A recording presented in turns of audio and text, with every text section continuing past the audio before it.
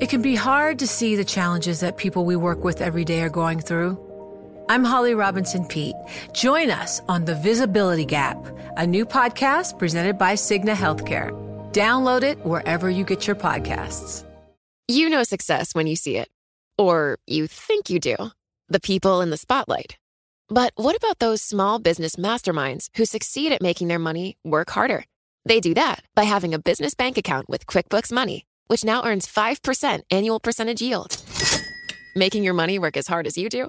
That's how you business differently. Learn more about QuickBooks Money at quickbooks.com/5APY. Banking services provided by Green Dot Bank. Member FDIC. Only funds and envelopes earn APY. APY can change at any time.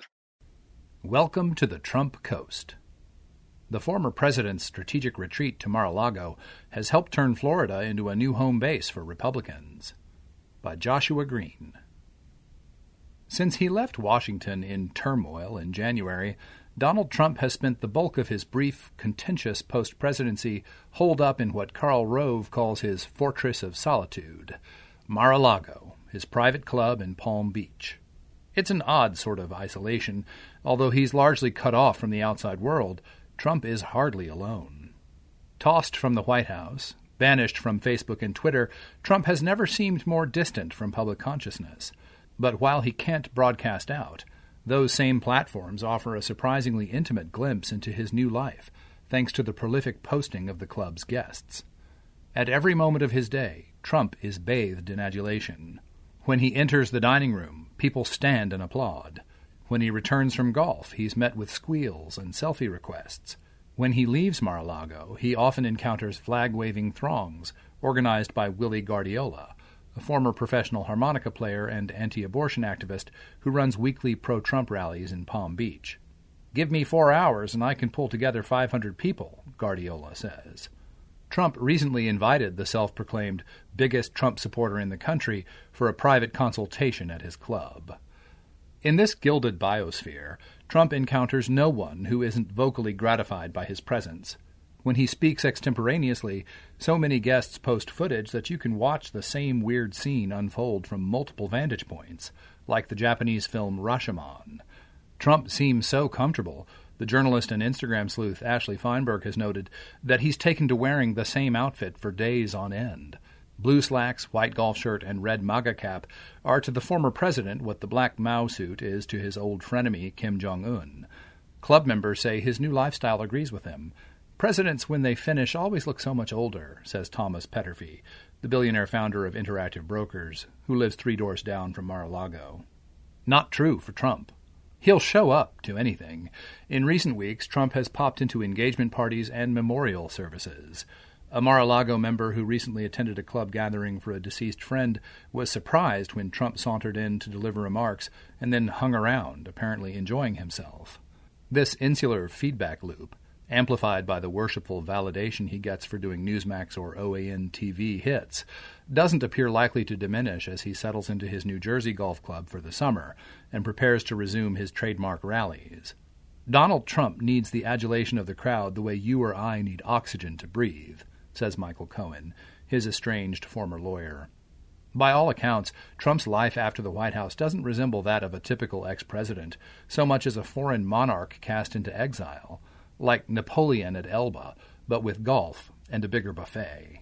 When Trump left Washington, people wondered whether he'd maintain his iron grip on the Republican Party or dwindle into colorful insignificance like Sarah Palin. Now we know, Trump isn't dwindling. As shown by the defenestration of Representative Liz Cheney, the blocking of a January 6th commission in Congress, and the wave of new voter restrictions Republicans across the country are pushing in the name of election integrity, Trump's grip is stronger than ever. He's used it to force elected Republicans to bend to his warped version of reality. Anyone who refuses risks banishment. As a recent trip to Florida revealed, every segment of the party, activists, donors, ex-staffers, local polls, has come to accommodate and, to one degree or another, depend on this reality. Together, these party actors form a power structure that extends and reinforces Trump's primacy, even as he faces the looming threat, real, not fake, of indictment in New York's criminal investigation of his business empire. If Trump feels entitled to dominate the GOP as if he were still president, It may be because so many of the same people still surround him and treat him as if he is. Instead of moving beyond Trump, much of the party moved to Florida to join him. Some components of Trump world were already waiting for him there. Just south of Mar-a-Lago in Boca Raton, Newsmax, the tiny right-wing cable channel that blew past Fox News in the race to tout Trump's election conspiracies, earning a defamation suit from a Dominion Voting Systems employee, dropped after Newsmax apologized, pumps out a steady stream of Trump-friendly propaganda. In Fort Lauderdale, his ex-campaign manager Brad Parscale's new firm, Campaign Nucleus, services Trump's political operations. Parscale, who retreated to Florida after Trump fired him from the re-election campaign, suggested that his old boss establish permanent residency with a pitch that went beyond golf and sunshine. You've got a great governor who's friendly to conservatives, a fair, conservative judicial system, low taxes, and great airports, Parscale says. When Trump ventured south, a stream of family members, literal and figurative, followed. Ivanka Trump and Jared Kushner bought a $32 million waterfront lot in Miami from the Latin crooner Julio Iglesias and enrolled their kids at a nearby Jewish day school. Donald Trump Jr. and his girlfriend, Kimberly Guilfoyle, bought a $9.7 million mansion in Jupiter, Florida. In December, Sean Hannity sold his penthouse not far from former House Speaker and Trump critic John Boehner's place along the Gulf of Mexico and bought a $5.3 million seaside home 2 miles from Mar-a-Lago, symbolically swapping the Boehner coast for the Trump coast. Hannity's Fox News colleague Neil Cavuto joined him, buying a $7.5 million place nearby. Think about how utterly bizarre that is, says Eddie Vail, a Democratic strategist. It's like if Rachel Maddow and the Pod Save America guys all bought condos in Chicago because they wanted to be close to Barack Obama. For Republicans, going to Florida carries added delight because it lets them do something almost as thrilling as being close to Trump: own the libs. Every person interviewed for this story mentioned, without prompting, how well the free state of Florida has fared in flouting COVID-19 restrictions under its Trump-endorsed Republican governor, Ron DeSantis. You've got no masks, no lockdowns, good restaurants, and great beaches, says Andy Sarabian, a former Trump official. Trump being there is a cherry on top. Because the state mostly remained open during the crisis, it became a haven for Republicans seeking to gather and raise money. This activity was helped along by the procession of supplicants, led by House Minority Leader Kevin McCarthy, arriving at Mar-a-Lago to bend the knee and try to curry favor with the boss. The stampede grew larger when the Conservative Political Action Conference, traditionally held outside Washington, moved to Orlando in February, drawing many of the 2024 Republican presidential hopefuls, top consultants, and big donors. Whether they were setting up residency like Trump, riding out the winter in the sun, or just swinging through for a business trip, just about every Republican punched a ticket to Florida. It's crazy, says Sean Spicer, the former White House press secretary. It's a full-on migration. One of the new arrivals is Hogan Gidley, a former White House spokesman. It's the amenities, the beaches, the weather, the open spaces, he says, peering through his Oakleys as he spends Florida's emergence as the center of the GOP universe. It's also a lot of people converging on this state with deep pockets and a deep concern for the future of the country. Tanned and shirtless, wearing an Ole Miss baseball cap flipped backward, Gidley is sipping a $16 Virgin Berry Spritzer at the poolside bar at the Breakers, the luxury Palm Beach resort. Like so many Republican professionals, he's on message because he has to be. He's one of many Trump staffers who hasn't fallen far from the tree. He's come to Florida, from his home in D.C., to sweet-talk donors at a conservative gathering in Naples, on the other side of the state, about his new nonprofit, the Voter Protection Alliance, which aims to advance the Trumpian cause of going into states and making sure the legislature is protecting every legally cast vote. But he's detoured through Palm Beach, taking up temporary residence in the beachside home of a local socialite, because if you're a made man in the land of Trump, well, why wouldn't you? Veterans of Trump's White House have had a famously hard time landing the kind of high-powered corporate gigs at places like Amazon, McDonald's, and Uber that awaited top officials from the previous administration. Many struggle to get any private sector job at all, especially after the Capitol insurrection. Some, like former Cabinet Secretary Ben Carson and senior advisor Stephen Miller, have joined Gidley in starting their own organizations, falling back on their chief credential and remaining tightly locked in Trump's orbit. In this way, Trump functions as his own economy, providing livelihoods for his former aides. In exchange, they trumpet his gospel of stolen elections and Democratic conspiracies. They have nowhere else to go, these people, says Sam Nunberg, an early Trump campaign aide who's been fully deprogrammed and left politics a few years ago. What else are they going to do? Traveling among the Florida Trumpers, however, it's apparent money isn't the only draw. A powerful psychological gratification comes with living free of censure among one's own kind, with being celebrated for the very thing that makes you toxic in bluer environs. Palm Beach offers a Trump-friendly social circuit from morning till night, brunch at Le Bilboquet or Taboo, a late lunch, perhaps with a prospective donor at the Breakers, dinner and selfies on the Mar-a-Lago patio, watermelon martinis at Buchan, and more late-night fun at the Colony Hotel. You're in for an especially good time if, like Gidley, you spent a lot of time on TV talking up Trump, and if, again like Gidley, your affect is amiable Southerner rather than, say, bullet-headed nativist. When he isn't wooing Florida grandees or touting Trump on Fox News, Gidley has been modeling designer loafers on Instagram, with ex-Queer Eye host Carson Kressley, and showing up in double-breasted Ralph Lauren suits on the arm of local socialites in Palm Beach magazines. Sample headline, Party Animals Return to Palm Beach to Support Peggy Adams Animal Rescue League. Along the Trump coast, his credentials guarantee a certain celebrity. As Comic-Con does for actors past their prime, South Florida offers hardcore Trump fans a way to indulge their nostalgia and fawn over their favorite characters from the extended Trump universe. Even bit players are big attractions. Gidley was looking forward to his next gig as a celebrity guest at a Memorial Day Trump boat parade in Jupiter. Spicer, who now hosts a Newsmax show, has the most Florida-appropriate take on the Republican exodus to what might be called Greater Mar-a-Lago. It's like Disney World. That's just one ride at the amusement park, says Spicer, a regular visitor. I can shoot the show in Boca, go to see the president, go to a fundraiser, and do 8 other things while I'm down there. There's a lot of attractions. Gidley says that's a big reason Florida's appeal has endured. A lot of locals tell me the season has extended quite a bit because of Trump bringing a spotlight to Palm Beach, he says. People are still here, networking and extending their projects. He grins. And you never take your line out of the water while the fish are still biting. Trump's dominance of the GOP isn't driven only by opportunistic tourists and transplants. He's embedded himself deep into the fabric of local politics, in South Florida and elsewhere. Republicans have grown to depend on him as much in his post-presidency as when he lived in the White House. Joe Budd's awakening came even before Trump was the Republican nominee. It was March 15, 2016, and Budd, a Palm Beach County State Committeeman, watched in awe as Trump smoked 2 of Florida's favorite sons, Senator Marco Rubio and ex-Governor Jeb Bush, to win the state's presidential primary. It wasn't the victory that most impressed Budd. It was the charge Trump put into Florida voters. Turnout in Palm Beach County shot up 52% over 2012.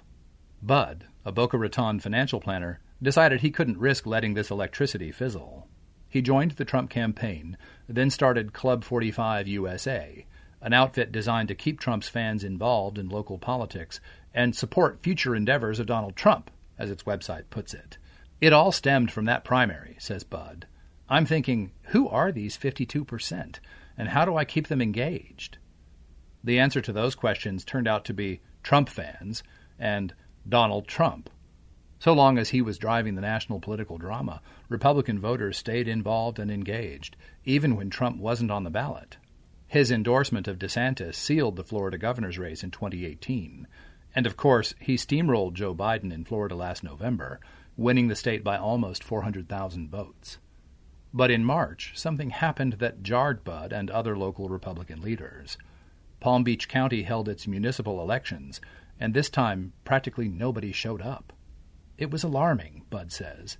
People just didn't go out and vote. Budd thinks he knows why. There was no draw, he says. They were discouraged that there was obviously nothing on the ballot to do with the president. He suspects that the post-January 6th hangover and the intra-party bickering over Cheney's leadership post in the House further dampened Republican enthusiasm. One of the changes Budd has witnessed in local politics over the past several years is the gradual eclipse by the Trump faction of the power centers that once made up Florida's Republican coalition. Back in 2016, Jeb Bush, Marco Rubio, and even Rick Scott would have all had presidential aspirations and represented 3 different wings of the party, he says. But all were pale pastels compared to Trump's bold color. Suddenly there's a 4th wing, and it's wrested full control of the party, relegating Jeb Bush Republicans to the past. That same dynamic is unfolding in Republican circles across the country. In Texas, Jeb Bush's son, George P. Bush, just launched a campaign for Attorney General. But being a scion of the Bush family is no longer a winning credential, even in the home of the Bush dynasty. To broadcast his allegiance to the new order, the younger Bush performed a remarkable act of abasement, producing beer koozies that depict him shaking hands with Trump and feature this quote, "This is the only Bush that likes me. This is the Bush that got it right. I like him." Donald J. Trump. Bud's suspicion about what ails his party and how to fix it gained credence shortly after the disappointing municipal elections, when Club 45, now devoted to re-electing DeSantis next year, started up again. He booked a Trump-friendly roster of speakers, including conservative provocateur James O'Keefe and General Michael Flynn, Trump's national security advisor, who recently made headlines for suggesting the U.S. military should stage a coup. The crowds came rushing back. Flynn tickets sold out in 15 minutes, he says. To Bud, the lesson is clear. The party needs Trump, and there's no 2 ways about it. His experience in Palm Beach backs up South Carolina GOP Senator Lindsey Graham's assertion. If you tried to run him out of the party, he'd take half the party with him. The enduring hope of Republicans who loathe Trump and wish to move on is that the party's major donors, whose support of Trump was always instrumental, will finally shut him out of power now that he's gone from the White House. When Republicans have this fantasy, they're imagining donors like Thomas Peterffy, the Interactive Brokers founder and Palm Beach resident. "I did not support Trump until he became the Republican nominee," says Peterffy. "I didn't vote for him in the primaries. I am actually not a Trump fan at all. I hope he won't run again." Peterffy, 76, may sound like a never-Trumper. In fact, he's the furthest thing from it. He donated $250,000 to Trump's re-election effort. Over an alfresco lunch of cold asparagus soup at the Trump World hotspot Le Bilboquet, Peterffy, an émigré from socialist Hungary who's amassed a $22 billion fortune, laid out the cold logic of his thinking. "Ideologically," he says, "I am very committed to anti-socialism, anti-collectivism, because I grew up with it. I understand what it is and what it inevitably leads to, and I will do whatever I can to try to get this country to not end up there." In 2012, when President Obama was running for re-election, Peterffy spent $10 million on ads he narrated himself, warning that Obama was a socialist menace. In 2016, the specter of Hillary Clinton was enough to tilt him, reluctantly, toward Trump. In business, as in politics, Peterffy's operating mode is a kind of hyper-rational efficiency. Despite his distaste for Trump, he's a member of Mar-a-Lago. "I live 3 houses away. It's very convenient for business lunches. Certainly the people who are more refined go to other clubs." Peterffy has a tragic view of the Republican Party, completely adrift, which makes the threat he perceives in Biden and the Democrats all the more scary. In May, driven partly by the prospect of runaway inflation, Interactive Brokers began offering spot gold futures, including the ability for customers to take physical delivery of their gold positions. "It was my idea," Peterffy says. He thinks the spending binges under Trump and Biden will absolutely lead to Weimar-level inflation that will drive investors to gold. That's enough for Peterffy to wave off what others view as a far graver threat to the country's well-being, Trump's refusal to concede the election and the violence that flowed from that stance. Was there a little speck of hope in him that the crowd at the Capitol would hand him back the presidency? That's possible, he says, but I do not believe that he premeditated the whole thing. If somebody told me that he did, I would be stunned and would be very, very upset. But I don't think he did. I think it was spontaneous. Nor does he believe Trump is dangerous. He's more childish than dangerous, Peterffy says, with a laugh. He's going to kick me out of Mar-a-Lago. Heh. Most Republicans have a favorite candidate they're hoping runs for president in 2024. For many, it isn't Trump, because they don't believe he can win. Peterffy is eyeing DeSantis, Mike Pompeo, and Tucker Carlson. That would be interesting, no? But he accepts Trump's high-profile role for the same reason that Budd, Gidley, and so many Republicans do. He believes it's necessary for Republicans to regain power. I think Republicans believe that for 22, it is important Trump be active because he can bring in a lot of voters, he says. What they're trying to do is elect a sufficient number of Republicans to get the House back. In this view, Trump, like a business lunch at a tacky club, is a practical necessity. Peterfy the ideologist can rationalize the party's indulgence of Trump as a bulwark against socialism. But Peterfy the Mar-a-Lago member has an up-close view of the guy, and, well, it gives him pause. It's such a screwy thing because Trump can also screw it all up, he points out. We lost the Georgia Senate elections because he wasn't down there to campaign. And that's the catch. Trump is a uniquely unreliable ally, whose main source of power isn't that he can attract a majority coalition to a GOP that's lost the popular vote in 7 of the last 8 presidential elections. It's that, on a whim, he can deny them the voters who have turned out, and will need to do so again for Republicans to reclaim power. For all Republican certainty about his instrumental value next year, no one has a convincing story about how the party will choose a successor and gracefully usher Trump from center stage once his usefulness has expired. The thinking is that it'll just happen. He's so relaxed and having a great time, says Budd. He's doing what somebody of his age and success probably should be doing at this stage of life. Enjoying himself, playing some golf. I think falling into that role is something he's going to find satisfying. To be the kingmaker, but not have to be the king, I think is going to be okay with him. Even Guardiola, Trump's flag marshal, has a roving eye. A ticket of DeSantis and Tim Scott would be unbeatable. Peterfy, too, has no answer for how Republicans can rid themselves of Trump before 2024. I am most hopeful that he is going to give up his hold on the party, he says. That is, voluntarily. Saying it out loud underscores just how implausible it is. Trump is endlessly feted and indulged by all who surround him. He's vanquished his rivals. In Republican circles, he's more powerful than ever. If they win next year, he'll get the credit and the attention that comes with it. Would Trump at that point choose to quietly recede, or would he do exactly the opposite?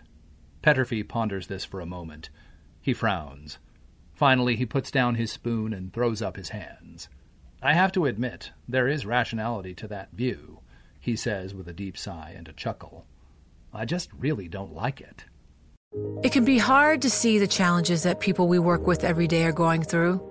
I'm Holly Robinson Peete.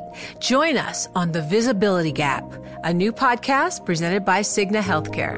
Download it wherever you get your podcasts. The countdown has begun. This May, 1,000 global leaders will gather in Doha for the Qatar Economic Forum powered by Bloomberg, held in conjunction with our official partners, the Qatar Ministry of Commerce and Industry and Media City Qatar, and premier sponsor QNB. Join heads of state, influential ministers, and leading CEOs to make new connections and gain unique insights. Learn more at QatarEconomicForum.com.